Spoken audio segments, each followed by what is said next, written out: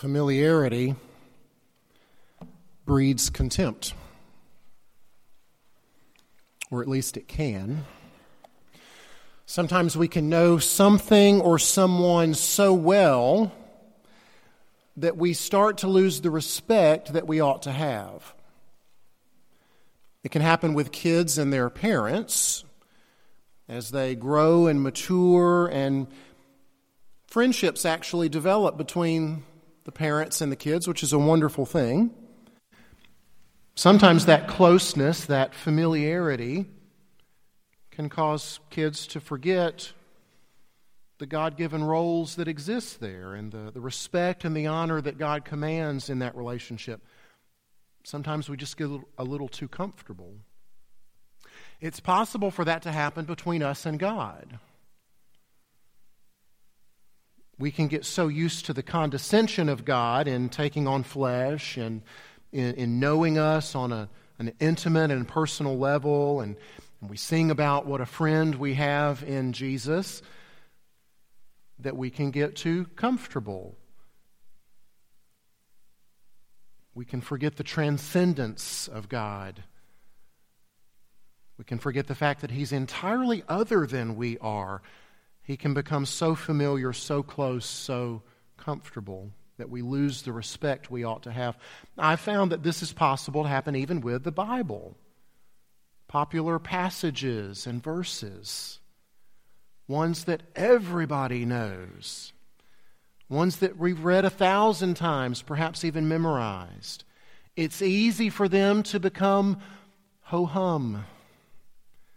To lose respect for them, for their majesty, for the greatness of the truth that they contain. And to a certain extent, that's been the case with me for John 3:16 that we turned to this morning. So very familiar. One of the very first verses that I memorized as a child, some 40 years ago probably. It's a verse that we read, that we hear, that we come into contact with all the time, and it can lose its impact over time. But having spent this past week chewing on it afresh and anew, coming to realize again why it is that it is so very popular, why we do read it and see it and find it everywhere, is the fact that it is a glorious capturing of the gospel in 24 words. Now, maybe you're new to the church and this verse hasn't had time for you to lose its luster yet. Or maybe you're like me and maybe it seems old hat. Regardless, my prayer is that this morning the Holy Spirit will take this verse, this very small package, and show us the gospel beauty and riches that it contains. So stand if you're able for the reading of God's Word. I'm going to read the whole paragraph for context, and we'll cover the remaining verses next week, but this morning the focus is squarely on this first verse in this paragraph. This is the Word of God. For God so loved the world that He gave His only Son, that whoever believes in Him should not perish, but have eternal life. For God did not send His Son into the world to condemn the world, but in order that the world might be saved through Him. Whoever believes in Him is not condemned, but whoever does not believe is condemned already, because he has not believed in the name of the only Son of God. And this is the judgment. The light has come into the world, and people loved the darkness rather than the light, because their works were evil. For everyone who does wicked things hates the light and does not come to the light, lest his works should be exposed. But whoever does what is true comes to the light, so that it may be clearly seen that his works have been carried out in God. And may God bless the reading and the teaching of His inspired, inerrant, infallible, and authoritative Word. Let's pray for His help now. Oh, Father, would You come, and would You make the familiar new again? Would you come in power, Holy Spirit, and shed your light on these 24 words, perhaps in a new way, perhaps for the very first time for someone here this morning, to see and to understand the gospel. Maybe this verse has been read or heard or seen 1,000 times before, but as yet it has not been accompanied by the Spirit's power. Then, Holy Spirit, would your power fall fresh this morning to open blind eyes, to unstop deaf ears, to bring new life. Do something in all of us, we pray, this morning, for the sake and for the exaltation of Christ. Amen. Please be seated.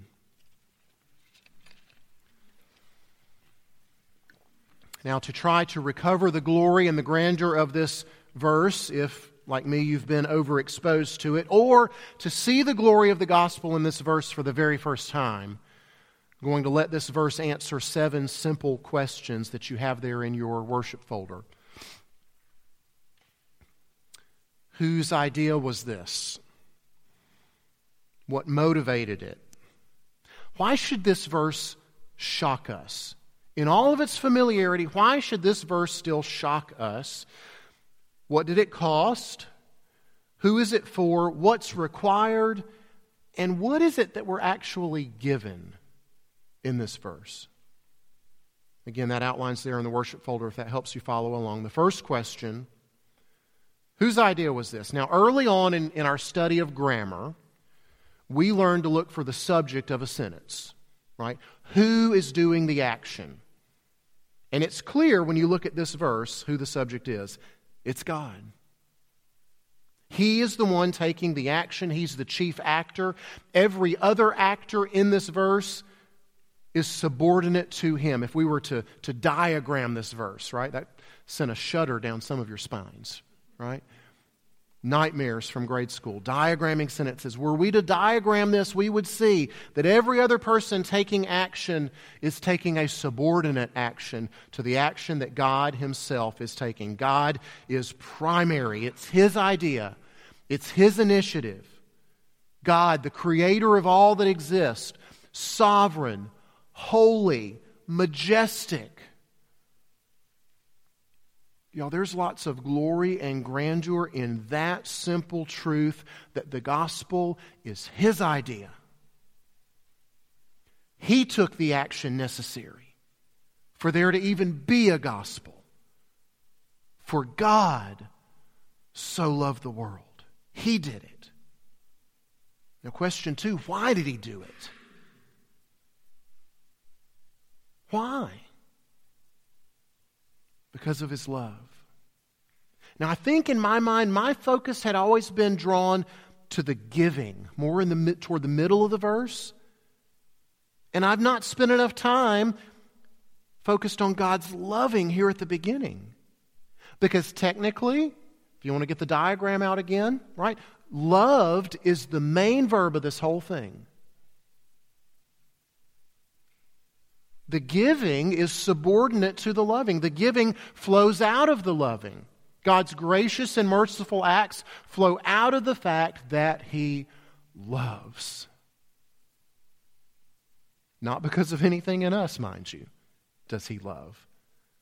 But only because of what is in Him, because of who He is, because of the fact that John elsewhere will write that God is love. That's who He is. And His giving flows out of that love. Now, that His motivation isn't anything in us should become very clear when we look and read the object of His love. Right? I'm getting deep in the grammar, y'all. What is the object of His love? God so loved the world. And we get the sense right off the bat that His loving the world, well, that's a big deal. It's a big deal for God to love the whole world. And it is a big deal, and it's such a big deal that it actually should be completely shocking to us. Question 3. We read, "For God so loved the world," and we think, that's a big deal because the world is big. Because there's a lot of people in the world. That's why it's a big deal. But that's not a shockingly big deal. The shocking big deal is not that God loved the world because it was so big, but that God loved the world despite it being so bad. That's the shocking thing. See, whenever John talks about the world, and he does quite often, it always has a negative connotation.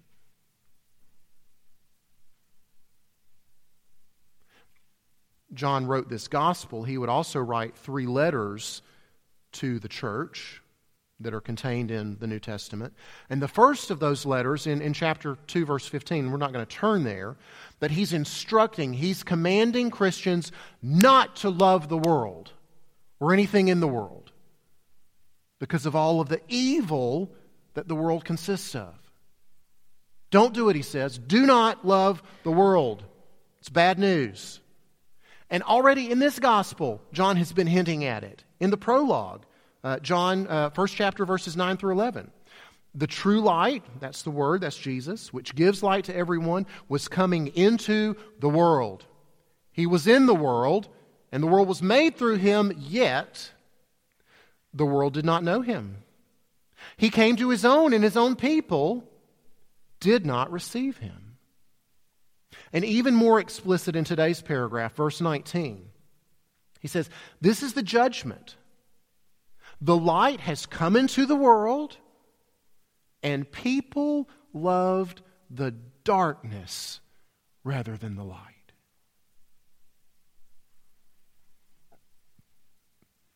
Folks, loving that darkness is rebellion. And that rebellion has earned for them, has earned for us, perishing that you see later in this verse. God gave that we might not perish. And perish is what we all will do apart from God's saving, intervening work. See, it's not that there's a possibility of perishing that's out there, should we not get our acts together. No, perishing is out there as a settled fact and destination for all of us. We weren't born neutral, right? It's not right to say of folks, "Oh, well, the verdict's still out. We'll have to see how this ends up, which way the scales are tipped." No, the verdict is already there. We read it earlier, verse 18 from today's passage. Condemned already. Perishing is the just outcome for those who rebel and reject. And that God would love that world, that God would love a world full of rebellious rejectors, should leave us shocked and speechless. God doesn't love us because we're lovable. He doesn't love us because we're cute and cuddly. He doesn't love us because we're worthy of being loved. He doesn't love us when we get our acts together. No, Paul understood this crystal clear. Romans 5, verses 8 and 10. God shows His love while we were still sinners. God shows His love and gave His Son while we were enemies. In Ephesians 2, He'll call us children of wrath. That's who we are by nature, rebellious rejectors, people who spit in the face of God. For God so loved the world Shocking but true. Question 4.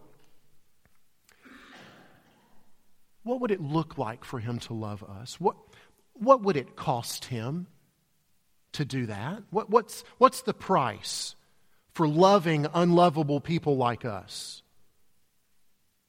The price is steep. For God so loved the world that He gave. Now note in verse 16 that it doesn't say sent, right? It says God gave the Son. Now later in verse 17, making a slightly different point, it's going to say that He sent. But the focus here is on His giving. The fact that this cost Him something. This was a sacrifice. And when it comes to this giving, 3 little subpoints here if you're taking notes. 3 things to consider about His giving. Note number 1, that He had to do the giving because we had nothing to give. He had to do the giving if we were to know Him. We had nothing to offer. Empty-handed do we come to Him. Bankrupt. Not a penny in our spiritual bank account, only debts. He had to be the one to give. The second thing to consider under His giving is the steep, steep cost of who He gave. His very own and only Son. For any father, giving up a son would be gut-wrenching and heartbreaking. But in God giving the Son, He was giving Himself. If you haven't read that quote on the front of the bulletin, you should go back and read it sometime later. In the giving of the Son, He was giving Himself, and it had to be so. The only way for God to forgive our rebellion and remain just and holy at the same time was for Him to take on flesh and pay the penalty Himself as a substitute in our place, taking the punishment that we deserved. It's why John the Baptist, earlier in chapter 1, John the Baptist sees Jesus approaching from a distance and he says, "Behold, the Lamb of God who takes away the sin of the world." And in giving the Son, in giving Himself, God was ripping apart the eternal love and intimate fellowship of the Trinity. The eternal, joyous existence of these 3 persons together for eternity past, for a time was ripped apart. Now, friends, we have no idea what that was like. We have no earthly sorrow with which to compare it. Because every grief that we have suffered pales in comparison. But the reality and depth of God's love for rebellious rejectors like us led Him to give like that. Y'all, that can't be ho-hum anymore. That can't be too familiar anymore. The third thing underneath the giving that you need to think about this morning, because of that steep, steep cost of the giving, can you imagine what kind of an insult to God it would be to reject that gift? To somehow think that you're okay on your own, to somehow think that you could add to what Jesus did, to somehow doubt the claims that the Son makes about Himself. Woe to you if in your folly you reject the Son that God has given.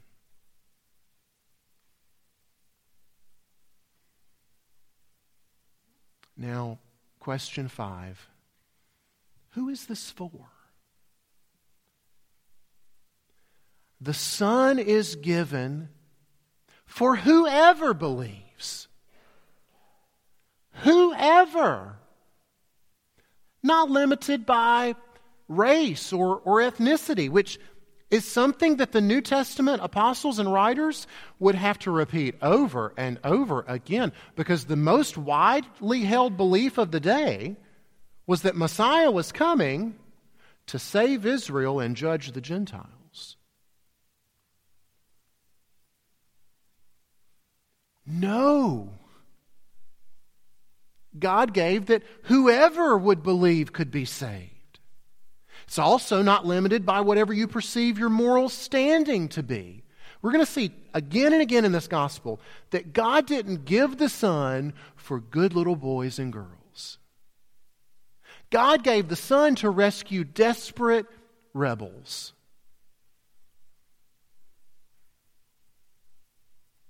This whoever here cuts the legs out from under a lot of your excuses for not coming to the Son. Well, He'd never have me because such and such. No. He'll have you because God gave the Son for whoever. Now, the whoever in this verse has us knocking on the door of something pretty important to consider, namely, who the whoever will actually be. Who will be the ones to believe? See, the call goes out boldly and broadly to whoever will believe, but Scripture is pretty clear that only some will actually believe. Not all will believe. And John's Gospel later on is going to take us into the nitty-gritty of that. And will help us see pretty clearly who it is that's actually going to believe and receive this gift that's been given. But for now, suffice it to say that the only ones who will actually believe in the Son that God sent will be His sheep, to borrow language from later in the Gospel. The sheep will be the ones who will believe. They'll be the ones to believe because they've been given the supernatural assistance that they needed to believe. Because remember, this verse has a context. Where have we been in chapter 3 so far? We've been in a conversation between Jesus and Nicodemus about the necessity of being born again. Born from above. Born by the power of the Spirit. Without that, you can't even see the kingdom, much less understand it or enter it. You have to have the Spirit's powerful new birth before we'll even see or admit our need, before we'll understand our desperation, before we'll see and appreciate the depth of God's love, the vast cost of Him giving His Son, the great peril that we face if we reject the gift. All those things can only be seen through the power of the Spirit giving us the new birth. Whoever will believe, God has given His Son. Now this takes us to question 6. What is required? God loved. God gave. What's our part? How must we respond? With belief. God gave that whoever believes. Now, I hope that it's obvious by now, given the profound depth of what we've looked at thus far, that this believe here can't be some type of simple intellectual assent. It's not saying, well, I believe that giving took place. No, that's not it. It's not saying, well, I believe that Jesus came. Even I believe that Jesus died. No, it's not belief in that sense. It's belief in the sense of, I fling myself on that. I cast myself on the fact that God gave the Son. I cast myself on those truths and I expect those truths to hold me up. We've probably all seen horrifying video footage of a small child in the window of an upper floor in a building that's on fire. Rescuers down below calling the child. And the child is terrified. The child believes that there are rescuers down there. But what is belief in that moment? Belief in that moment is the child flinging himself out of the window, expecting the rescuers to catch him. That's the belief in this verse. Will you fling yourself on Christ today? Will you admit your need? Will you receive the reality of His self-sacrifice in your place as your only hope? And will you receive it alone? Will you receive it casting aside everything else you think that you're adding to the equation? And will you receive it only and alone? That type of belief, that type of trust, that type of flinging yourself on Christ as your only hope, that's what makes the difference between perishing and having eternal life.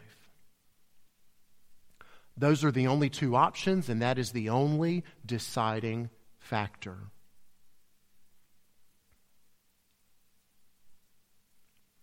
I want to ask you one final question. And I really want to ask you to ponder this one. Because sometimes we struggle and sometimes we ask, well, yeah, how do I know that my believing is real? How do I know that I didn't just get spooked about hell, about perishing? How do I know that my belief isn't just merely an emotional response? Those are good, honest questions worth considering. Consider those questions, if you will, in light of this last question from the outline. What is it that God has given? Or to ask it another way, what is it that you desperately want from God? What is it that you're crying out for? Say, God, give me, and fill in that blank, or else I die. It may be a solution to some problem that you're currently facing. Maybe it's some treasure that you are seeking. Maybe it is, in fact, eternal life itself. Oh, I just need to know that I'm not going to perish. I need to know that I'm going to have eternal life. Whatever it is that you so desperately desire, look closely at this verse to see what God gives. He doesn't give eternal life. Eternal life is the result of what He gives. What God gives is His Son. He is the treasure. He is the gift. And that is the way of knowing whether your believing is real or not. Knowing that your believing is real is that you cling to Jesus Himself as the only and best gift you could have ever been given. Now, we started talking about this back in the prologue, back in the 4th verse of chapter 1, talking about the Word who came, and in Him was life. Right? He was not the path to life. He is life in and of Himself. Another thing that John would write about in his first letter, a letter that he writes to Christians who are wrestling with this question: how do I know that my believing is real? How can I be assured of my salvation? He writes to them in the 5th chapter of 1 John, this is the testimony. And here he is going to say that God explicitly gives eternal life. How does he give it? This life is in his Son. Whoever has the Son has life. Whoever does not have the Son does not have life. He gives eternal life by giving the Son. So this morning, do you have the Son? Is it He that you cling desperately to? As if He, all by Himself, not the benefits that He brings, He all by Himself, as if He is the most worthy and the most beautiful gift you could ever receive. By God's grace, may it be so. Let's pray. Oh, Father, that you are a good Father and that you generously give good gifts to your children. The ultimate example of which being your Son, which was giving yourself. Holy Spirit, would you open all of our eyes, some for the very first time, some wider than they have been before, to see the beauty of what you've done here. The glory of your love that motivated your giving, your sacrificing. The greatest thing you could possibly sacrifice. Oh, that we would have life because we have Jesus. Would you help us to cling to Him? And in so clinging, have eternal life. We ask it in His name and for His sake. Amen.